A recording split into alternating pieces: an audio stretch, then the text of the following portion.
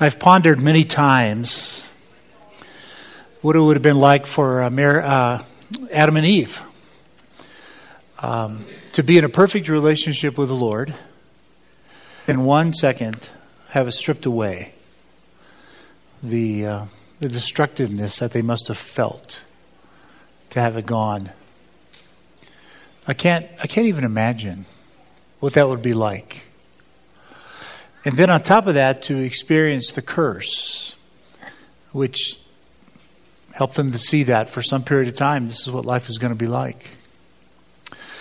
So what a pleasant surprise, right in the middle of the curse, to have a line, one little statement, when God says to Mary, your seed, your son, is going to destroy this enemy and reverse this whole process. It's going to crush his head, actually. That begins a journey.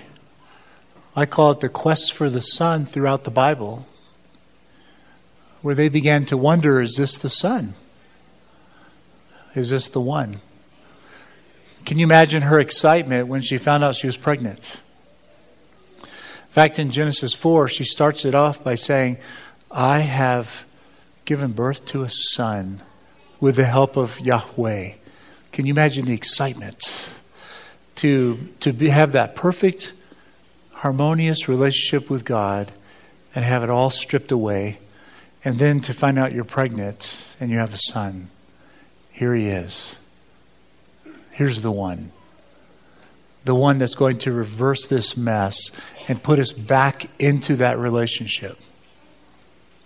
What a sorrow, what a sadness, what a further destruction it was when her oldest son, perhaps who she had all of her hopes and dreams in, killed the second son. And thus begins son after son after son, all broken and fallen and sinful like the ones before. Wonder if they got tired and weary through the exile. Wonder if they got tired and weary during the centuries when the Lord didn't speak and they had to wait. And the Son never came. The Son never came. If you have your bulletins, open up, turn to the back page. There's some things that are very important this week. I know this is a busy week for you. Yesterday, I was at Park Meadows with two of my granddaughters. And about 25, 30 years ago, something like that, when we were living in Germany as missionaries, I had to go Christmas shopping, and we were brand new, living in a foreign culture, and I didn't have a lot of courage. And so I took my 4-year-old daughter with me. I figured that would boost my courage. See, she's blue-eyed, left hand, and an extrovert like I am. So everybody else in the family's weird, but the two of us get along really well. So we started when she was 4, and that tradition continued on for 20 years. And then she went and got married. Wow. Worse than that, she moved to Boston. So she's not even there anymore. So the next year, the 21st year, I thought, well, what am I going to do? I've done this every Saturday, the last Saturday before Christmas for 20 years. So I thought, hey, I have a granddaughter. So I called her up. She lives in Littleton. And I said, do you want to go? Yeah. So we had a great time. So now that tradition has grown. And pretty soon I have 2 granddaughters that live up here. So I went yesterday with my 2 granddaughters who are 11 and 12. The younger ones are too small. So the 3 of us went. And so you guys, I took them out to breakfast. You guys want some coffee? Mom doesn't allow us to have. Do you see Mom here?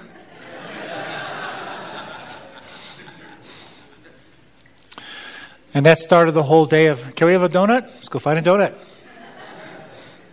Can we go to Starbucks? Yep. What do you guys want? I'll get what you have. Can we have ice cream? Sure, there's a Dairy Queen right over here. Can we try on these dresses? You can try whatever you want. And no mom and dad around. It's priceless. So much fun. We did buy presents while we were there, by the way. But we had so much fun just enjoying the cheer and the laughter. It's one of those times in the year when people are excited, Most people are excited about life, right? And we got to see it. We got to experience it. Holding hands, sitting next to each other, just having a blast. That's what Christmas should be about, right?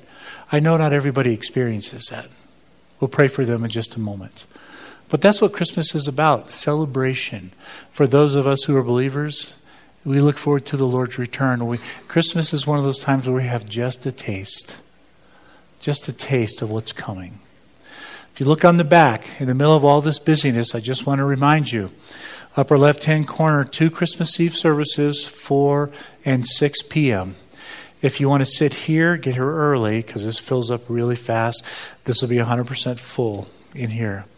And remember, this is a great time of the year. You can say to any of your friends, neighbors, if you're looking for a place to worship, come to the candlelight service at DCC. I've been saying that to everybody. And people go, oh, what time is it? What do you do there? Because a lot of people don't know. And so it's a great time.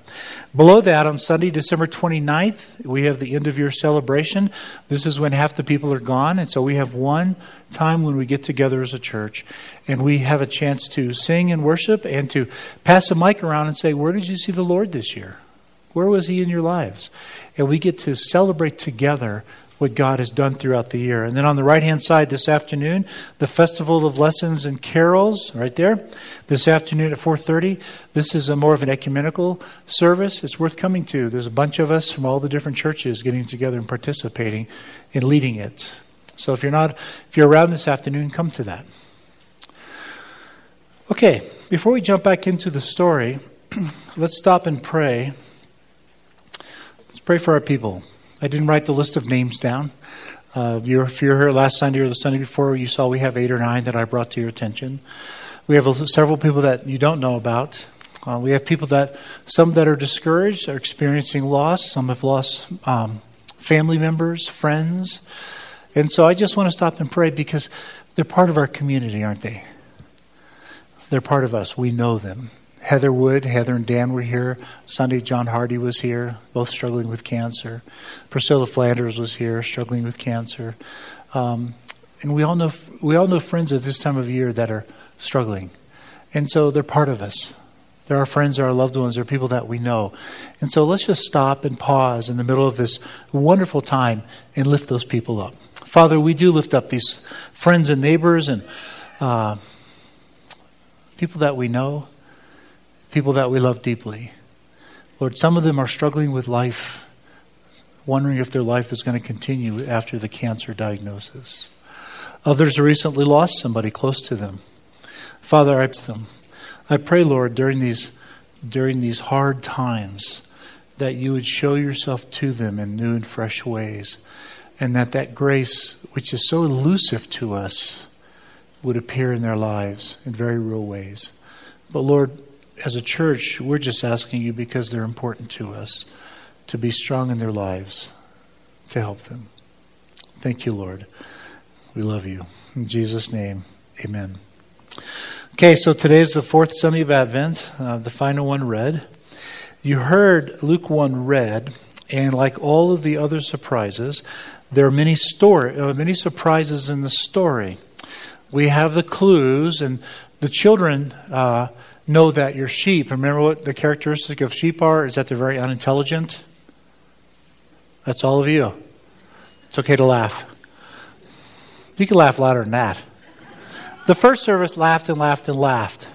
I called them sheep, and I didn't even have to explain it to them. And they got it. But the children know that, and so they're providing you clues. We got a donkey here. We got sandals.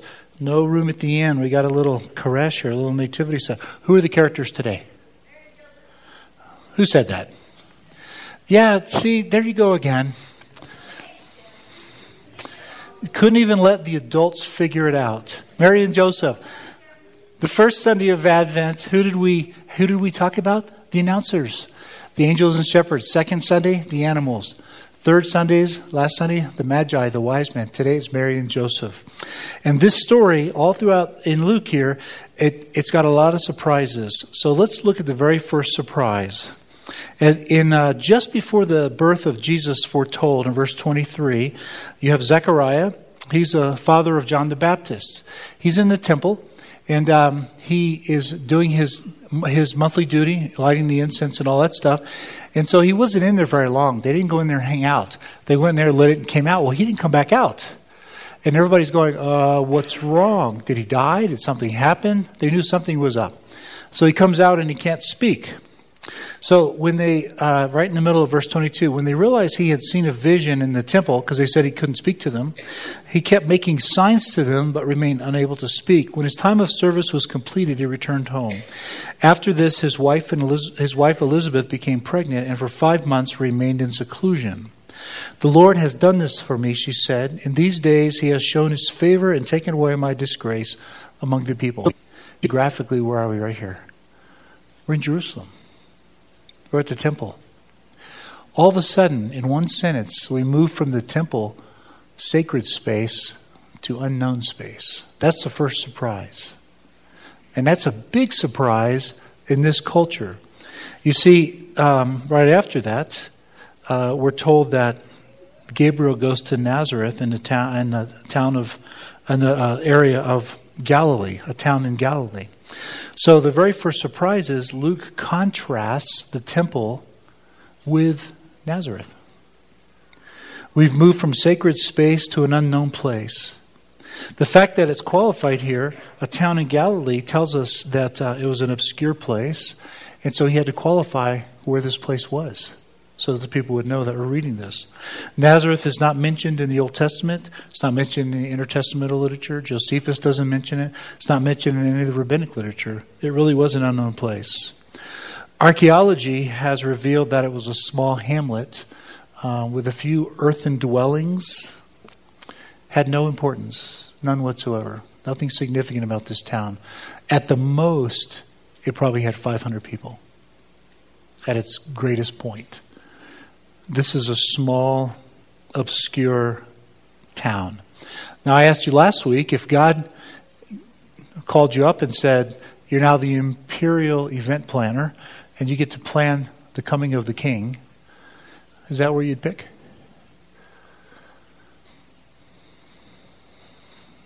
Is that where you'd pick for the announcement to occur and then eventually the birth right down the road? An obscure place? Probably not. One of the things I've learned throughout my Christian life, it's getting longer now. I look back on the number of prayers that God has answered, and I'm astounded at the number of times He answers my prayer, but nothing like what I prayed. It's amazing to me. He answers it. He finds a way to answer it, but it's very different than what I expected. And so here we have this little town, that very obscure. Well, this sets up the second surprise in the story, and that is when you look at the cultural context in which this occurs, this is especially important. The story for us, we've heard it so many times, it's easy for us to lose the surprise in it, but the surprises are there. The story sets up an incredible contrast with the worldview of the time.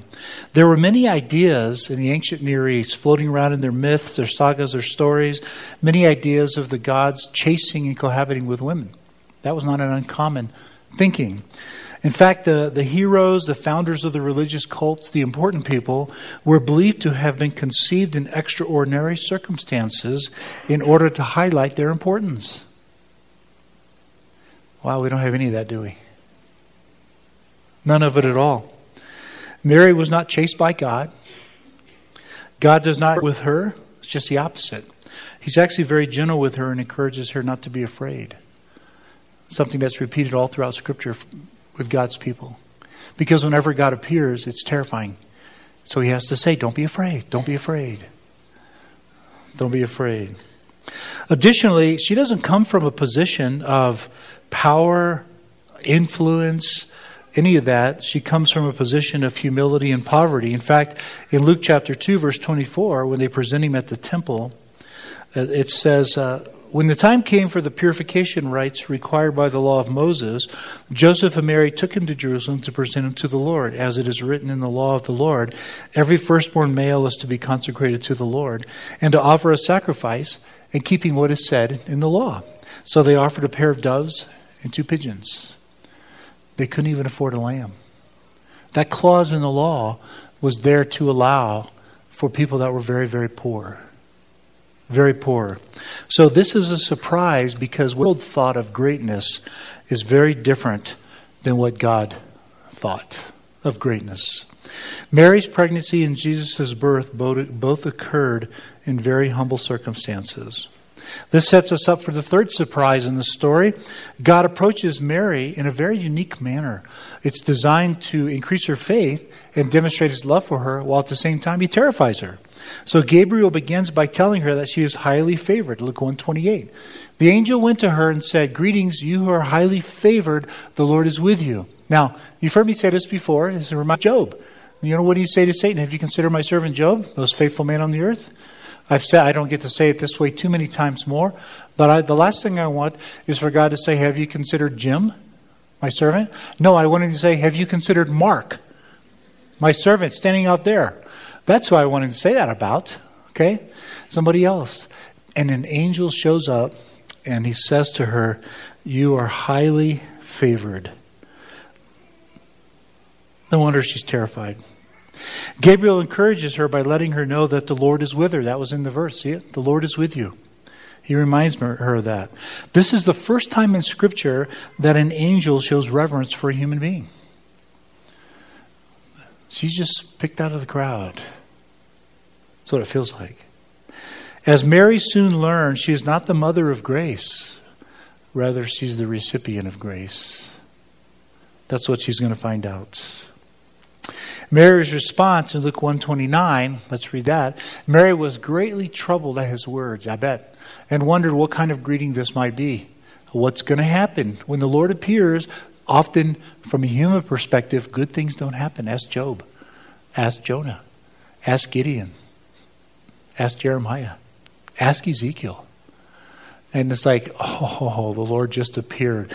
She was greatly troubled. It's interesting because this word, greatly troubled, this verb is far stronger than Herod's response, which represents an irony in Scripture. She's more greatly perplexed by the presence of God than Herod was. Makes sense. She's a faithful one.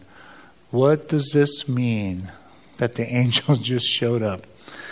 So Gabriel reassures her a second time in verse 30. Angel of the Lord said to her, do not be afraid, Mary. You have found favor with God. He reassures her that she has found favor with God. So Mary, for reasons she cannot fathom, I'm guessing, found herself standing in God's grace and very vulnerable. Why is that? Allie.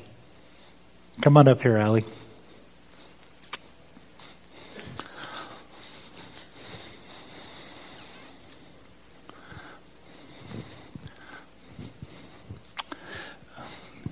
Meet one of our youngest teenagers.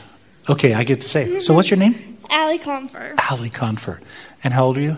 13. 13. Do you know that in the first century, the girls were typically engaged to be married.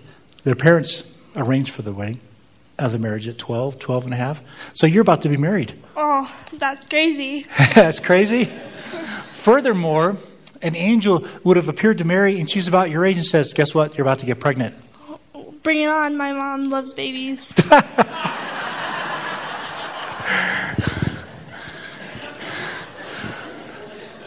I'm not sure Mary said that.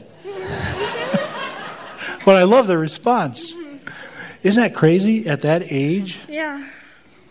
Well, you're not ready to have a child, are you? No. No. No. Yeah, that's okay. I think your parents are ready for you to have a child. No, I don't think so. Can you imagine how scared she was? Yeah, if it was me, I would be very scared. Yeah, and I don't think she knew what to do when the angel told her that. Who are you going to tell? What are you going to go to your friend and say, I'm about to get pregnant and it's God? I wouldn't do that. It wouldn't work, would it? No. Would they laugh at you? Probably. You are wonderful. I love you being in our church. Thank you.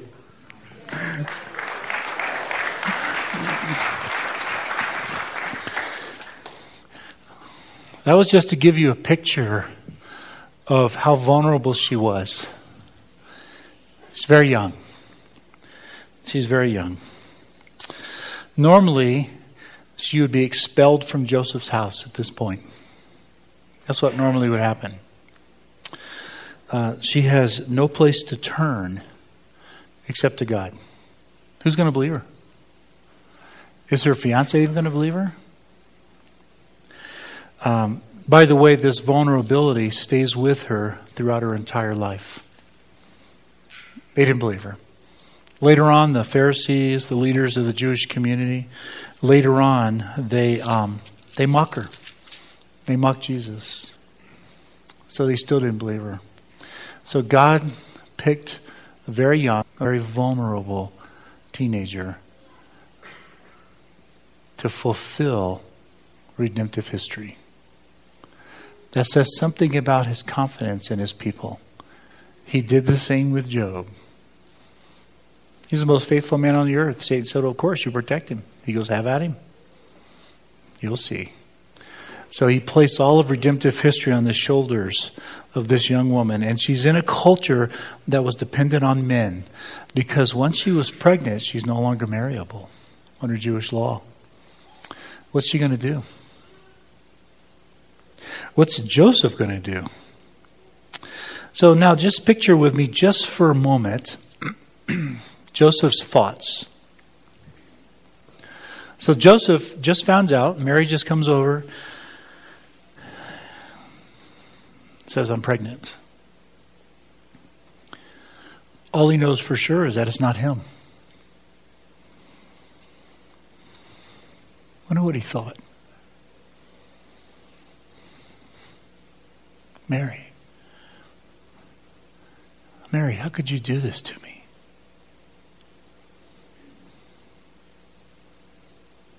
How could you dishonor me and my family like this? Bring shame on us. But you don't understand, Joseph. God is the one that got me pregnant. Oh, yeah, right. Right. Can you imagine the thinking behind this? These two people in this, there's no secrets in a small town. Can't hide pregnancy. He's stuck. It's interesting that the Matthew account, who brings in Joseph, doesn't ever mention the birth of Jesus. I think he's trying to get us to focus on what happened with the King, with the Messiah, to provide us a theological perspective. Who is Joseph? Who is he? I have a little short story here from Max Lucado. I love the way he describes it. Matthew describes Jesus' earthly father as a craftsman in Matthew 13. A small-town carpenter, he lives in Nazareth.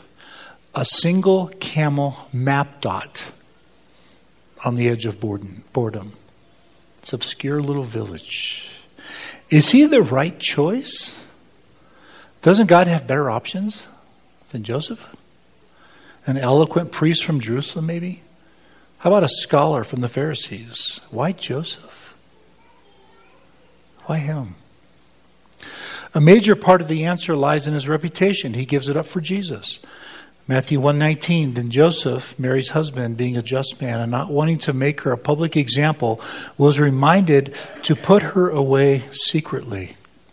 With the phrase, a just man, Matthew recognizes the status of Joseph. The people of Nazareth probably reviewed him as we might view an elder or a deacon, a class leader, a church leader, something like that. Joseph likely took pride in his standing, but Mary's announcement jeopardized it. I'm pregnant, she says. In a shame and honor context, she just dishonored his family and him. Now what? His fiancée is blemished, tainted. He's righteous and godly on the one hand. He has the law. On the other hand, he has love. The law says stone her. Love says forgive her. Joseph is caught in the middle. Then comes the angel. Mary's growing belly gives no cause for concern, the angel says, but reason to rejoice. She has the Son of God in her womb. But who would believe it?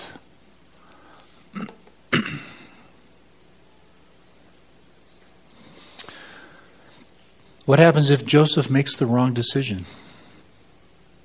Mary has no choice, but Joseph does. He gets to choose. She doesn't. That's a tough spot to be in, isn't it? You found yourself there from time to time, have you? Maybe you found out you have cancer or some other serious illness. Maybe you found out a spouse has not been faithful to you. Who knows? But some of you know what it's like to be in a place and vulnerable of which you had no control or say. And that's where she finds herself. But he has a choice. What this story tells us is one of the many, many stories. This is what I love about the Bible, the biblical story, is that when you look at redemptive history, is that occasionally it goes up along the edge, right here, the edge of the cliff, and we wonder what's going to happen. Does God intervene? So if Joseph does the wrong thing, then the history of the Messiah is jeopardized right here. So that's the question. So the very first surprise that comes in this story is that Mary is already pledged to be married when she is found to be pregnant. Matthew 1:18. This is how the birth of Jesus the Messiah came about. His mother Mary was pledged to be married to Joseph, but before they had come together, before they consummated the marriage, she was found to be pregnant through the Holy Spirit. That clue is very important, because this sets the whole stage for who Joseph is. Because he lives in an age where she's been unfaithful, and that tarnishes his family, his shame and honor. So he's kind of stuck. Engagement in the first century is very different than today. It was a legally binding contract. You see, her father would have gone and paid, his father would have gone and paid the bride price. He paid for her. So there's a legally binding contract, and everybody knew it. And so the only option was divorce. That's the way you could break the legal contract. That's the way it used to be in our country, by the way, when I was a young man. Is that marriage was considered a legally binding contract. I wish it still was. This is great. He finds himself in trouble. Surprise number 2 is that very thing. He's now faced with a dilemma, Matthew 1:19.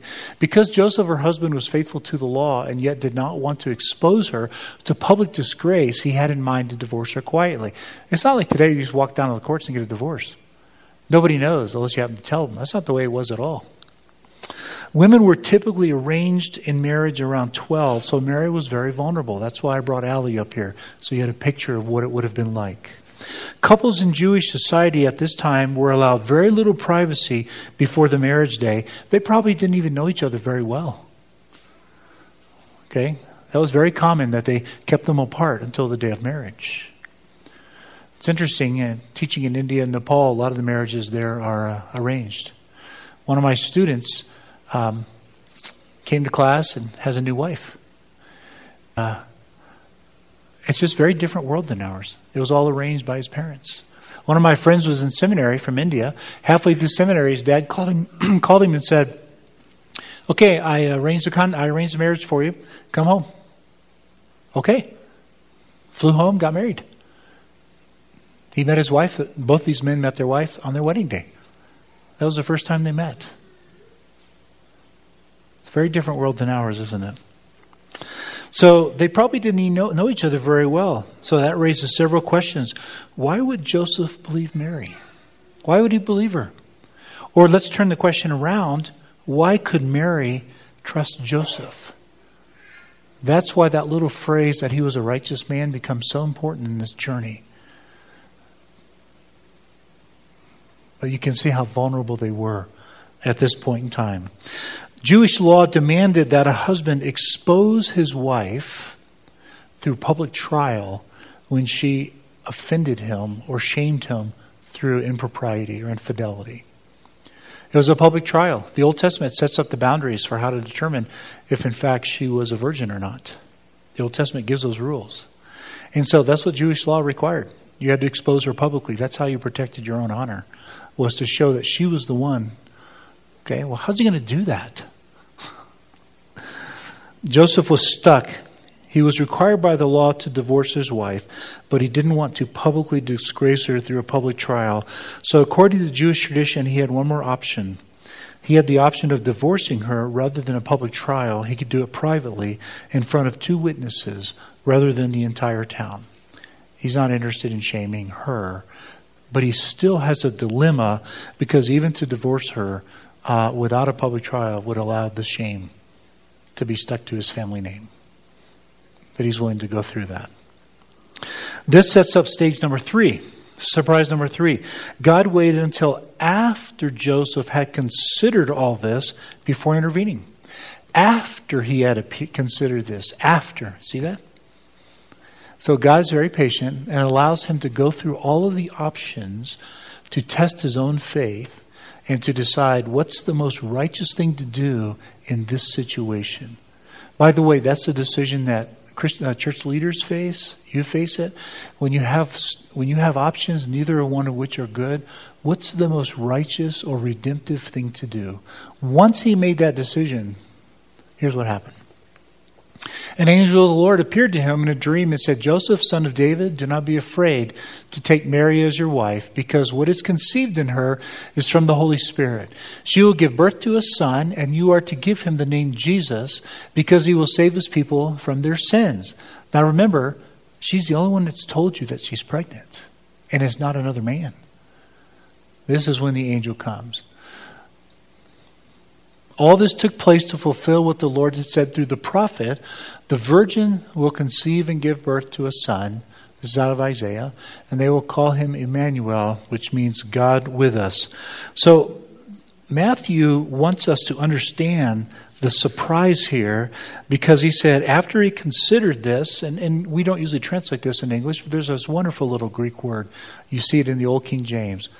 After he considered this, behold. That makes you as a reader say, okay, what's coming? After he had considered this, guess what? An angel appeared. After he had reasoned it through. He was to name his son Jesus. God saved. The quest for the Son has come to an end. Thousands of years of waiting, and here it is. Right here. That's the story of Christmas. His name represented the culmination of the quest and the prayers of countless generations of Jews who longed for the return of the Messiah to come and reverse what had happened with Adam and Eve. It finally happened. He's to be called Emmanuel. What does that mean? God with us. So this story is packed with surprise if you're hearing it for the first time in that culture. Everything about this story goes against what the culture was anticipating, looking forward to, expecting. Greek people are never born in a feeding trough. They're certainly never born in an obscure village. That doesn't happen. But that's what God chose. So what do we make of all this? I would suggest something very simple. Both Luke and Matthew, by the way they tell the story, they invite us to learn from both Mary and Joseph. There's some very valuable things here that stand out. Number one is that they both demonstrated fidelity and faithfulness. The very nature of faithfulness is you do what's right, even though you can't see the outcome. Those of you that have had cancer, those of you that have been sick, or you've been placed in a vulnerable position, and you only have a couple of options. You can walk away. I'll be honest with you, when my first wife died, I was tempted to just trash the whole thing and move and leave. I'd had enough. But I didn't. And so both of them demonstrate faithfulness when they have been placed in a highly vulnerable situation, which they never really recovered from. People never really believed it. That's why the Pharisees mocked them later on. They both demonstrated discipline in their personal and intimate relationship. Joseph didn't consummate the marriage until after Jesus was born, even though he's married.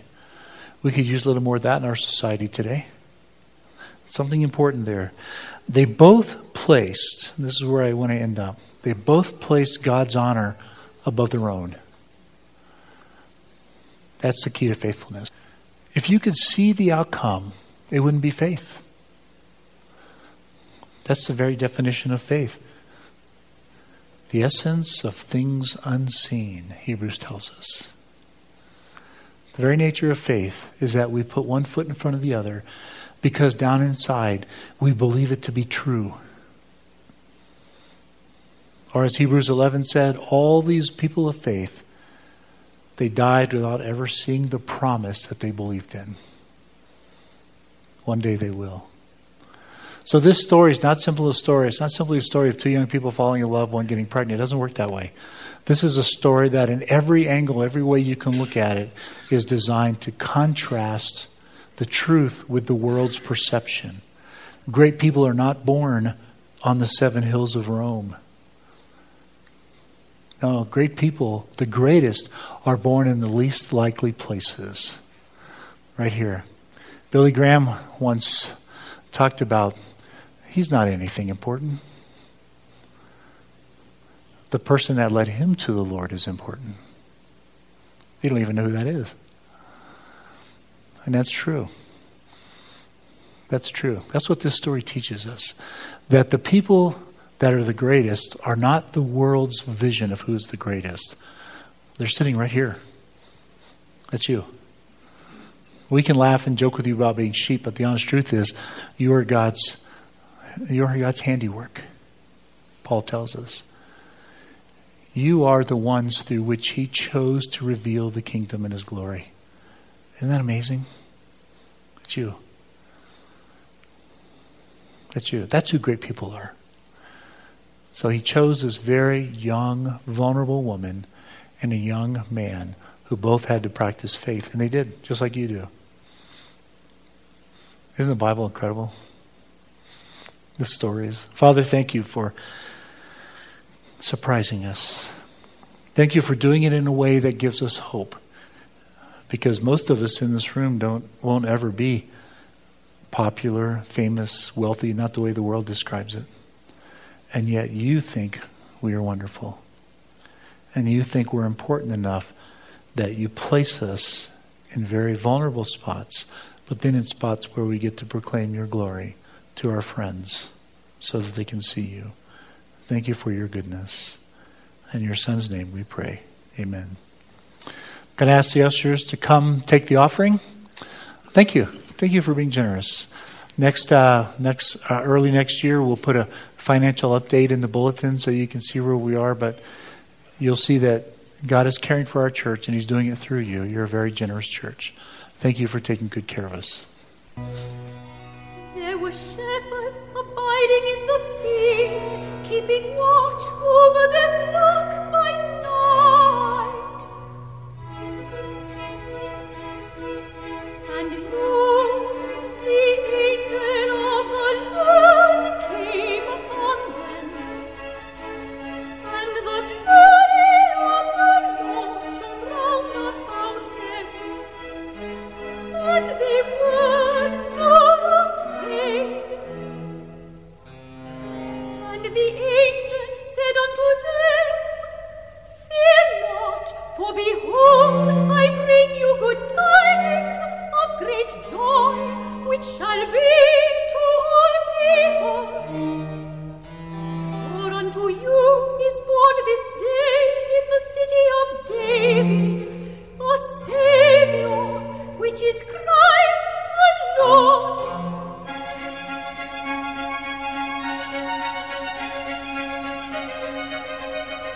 And suddenly there was with the angel a multitude of the heavenly host, praising God and saying, Glory to God, glory to God in the highest,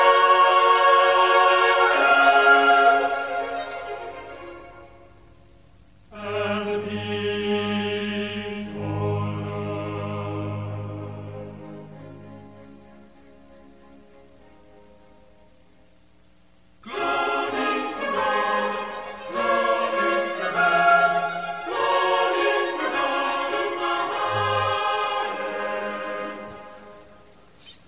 on earth. How many of you have listened to the Messiah? Heard the Messiah? Oh, just a few of you. Oh, that saddens me. It's one of the most incredible pieces ever written. Honda was an incredible theologian. You learn all about the story of Isaiah in there. It's quite long. I listen to it every day during Advent. Drives my wife crazy. We're still married. And I have it playing in my office the whole time I'm in here working in the background. The story is just remarkable as he tells it. And he sat down and wrote it from start to finish. Just wrote the whole thing. It's quite long, several hours actually. It's worth listening to. You should go back and listen to it. We come to communion, the time when we together celebrate the goodness of God and what he's done for us. I'd like to invite some of you to come up and get the bread and the cup ready for us. I need 4 teams up here. And maybe some of you to come up and either pray with people or just greet them. Every one of you loves to be greeted. It's so delightful. So come on up and get the bread and the cup ready. The story of communion, the Passover, Jesus' last night, gives us a clue about vulnerability. On the night that he was betrayed, there it is, that phrase, that tells us so much about this story. This is vulnerability. That's what it is at its finest. Christ, I believe, my own interpretation of scriptures and my own theology says that Christ himself made himself vulnerable in that everything he did under the power of the Holy Spirit. Everything. Just like we have to do. Same way we do it. That's how he did it. That's why Hebrews said he's been tempted in every way just as we are. If he could exercise his divine prerogative of knowledge or omniscience, then he wouldn't be like us. He didn't do that. He lived under the power of the Holy Spirit, just like we have to do. That means that going into this final night, he asked his Father to take the cup away if he was willing. And so vulnerability, being on the cross. And that's the story of Mary and Joseph. That's the story of Jonah. That's the story of Moses going before Pharaoh. Countless other biblical characters which you know. They're all experiencing the same kind of thing. Vulnerability. Having to rely on the Lord to rescue them.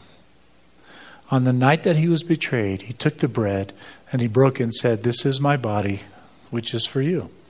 Do this in remembrance of me." When you come forward, somebody's going to say, "This is the body of Christ given for you."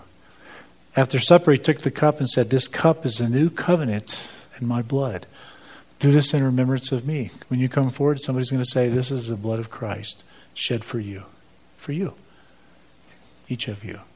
Do this in remembrance of me. And so that's what Emmanuel means, God with us. When he says, "Do this in remembrance of me," what he's saying is, I remembered my promise. I came back for you. I remembered it. Therefore be faithful and do this for me. That's what communion is all about. Father, thank you for sending us your Son. Thank you. Thank you for not forgetting us, but being willing to surprise us by the way you sent him, so that we might enjoy with you. In your Son's name, amen. That's our testimony. If that's yours, we invite you to come forward and enjoy communion with us. Behold, a virgin shall conceive and bear a son, and shall call his name Emmanuel, God with us.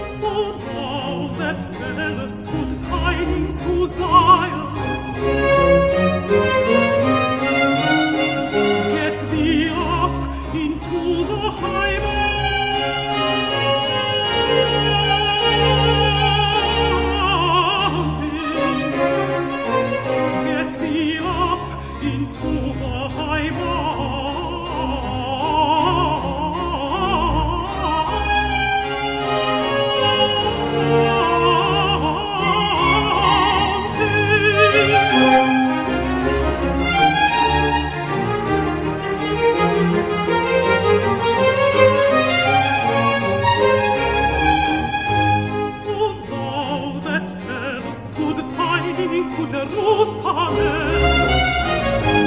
Lift up thy voice with strength, lift it up, be not afraid. Say unto the cities of Judah, say unto the cities of Judah, behold your God, behold your God. Say unto the cities of Judah, behold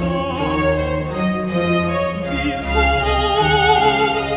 God, behold your God, behold your God.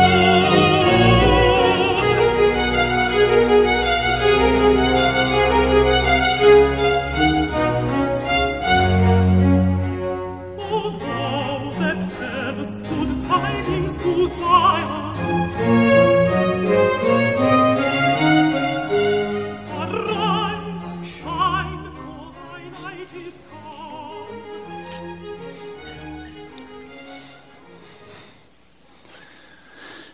Remember, this is this is a time of the year when people are hoping for something better. Never met a person that said, "This is nirvana, you're looking at it." Hasn't happened. It's innate in us that there's something better than this. And we have, as Peter said, the words of life. And so make yourself vulnerable. Tell your neighbors, if you're looking for a place to worship, come to our candlelight service. Doesn't cost you anything to do that. I've been telling people in Starbucks all over the place, Sunshine Cafe, everywhere. And people will listen. This is the time of the year when they will listen. And I look forward to seeing you Tuesday night. It'll be full. In the meantime, hope that you enjoy the peace of Christ this week and enjoy the Christmas story. Go in peace.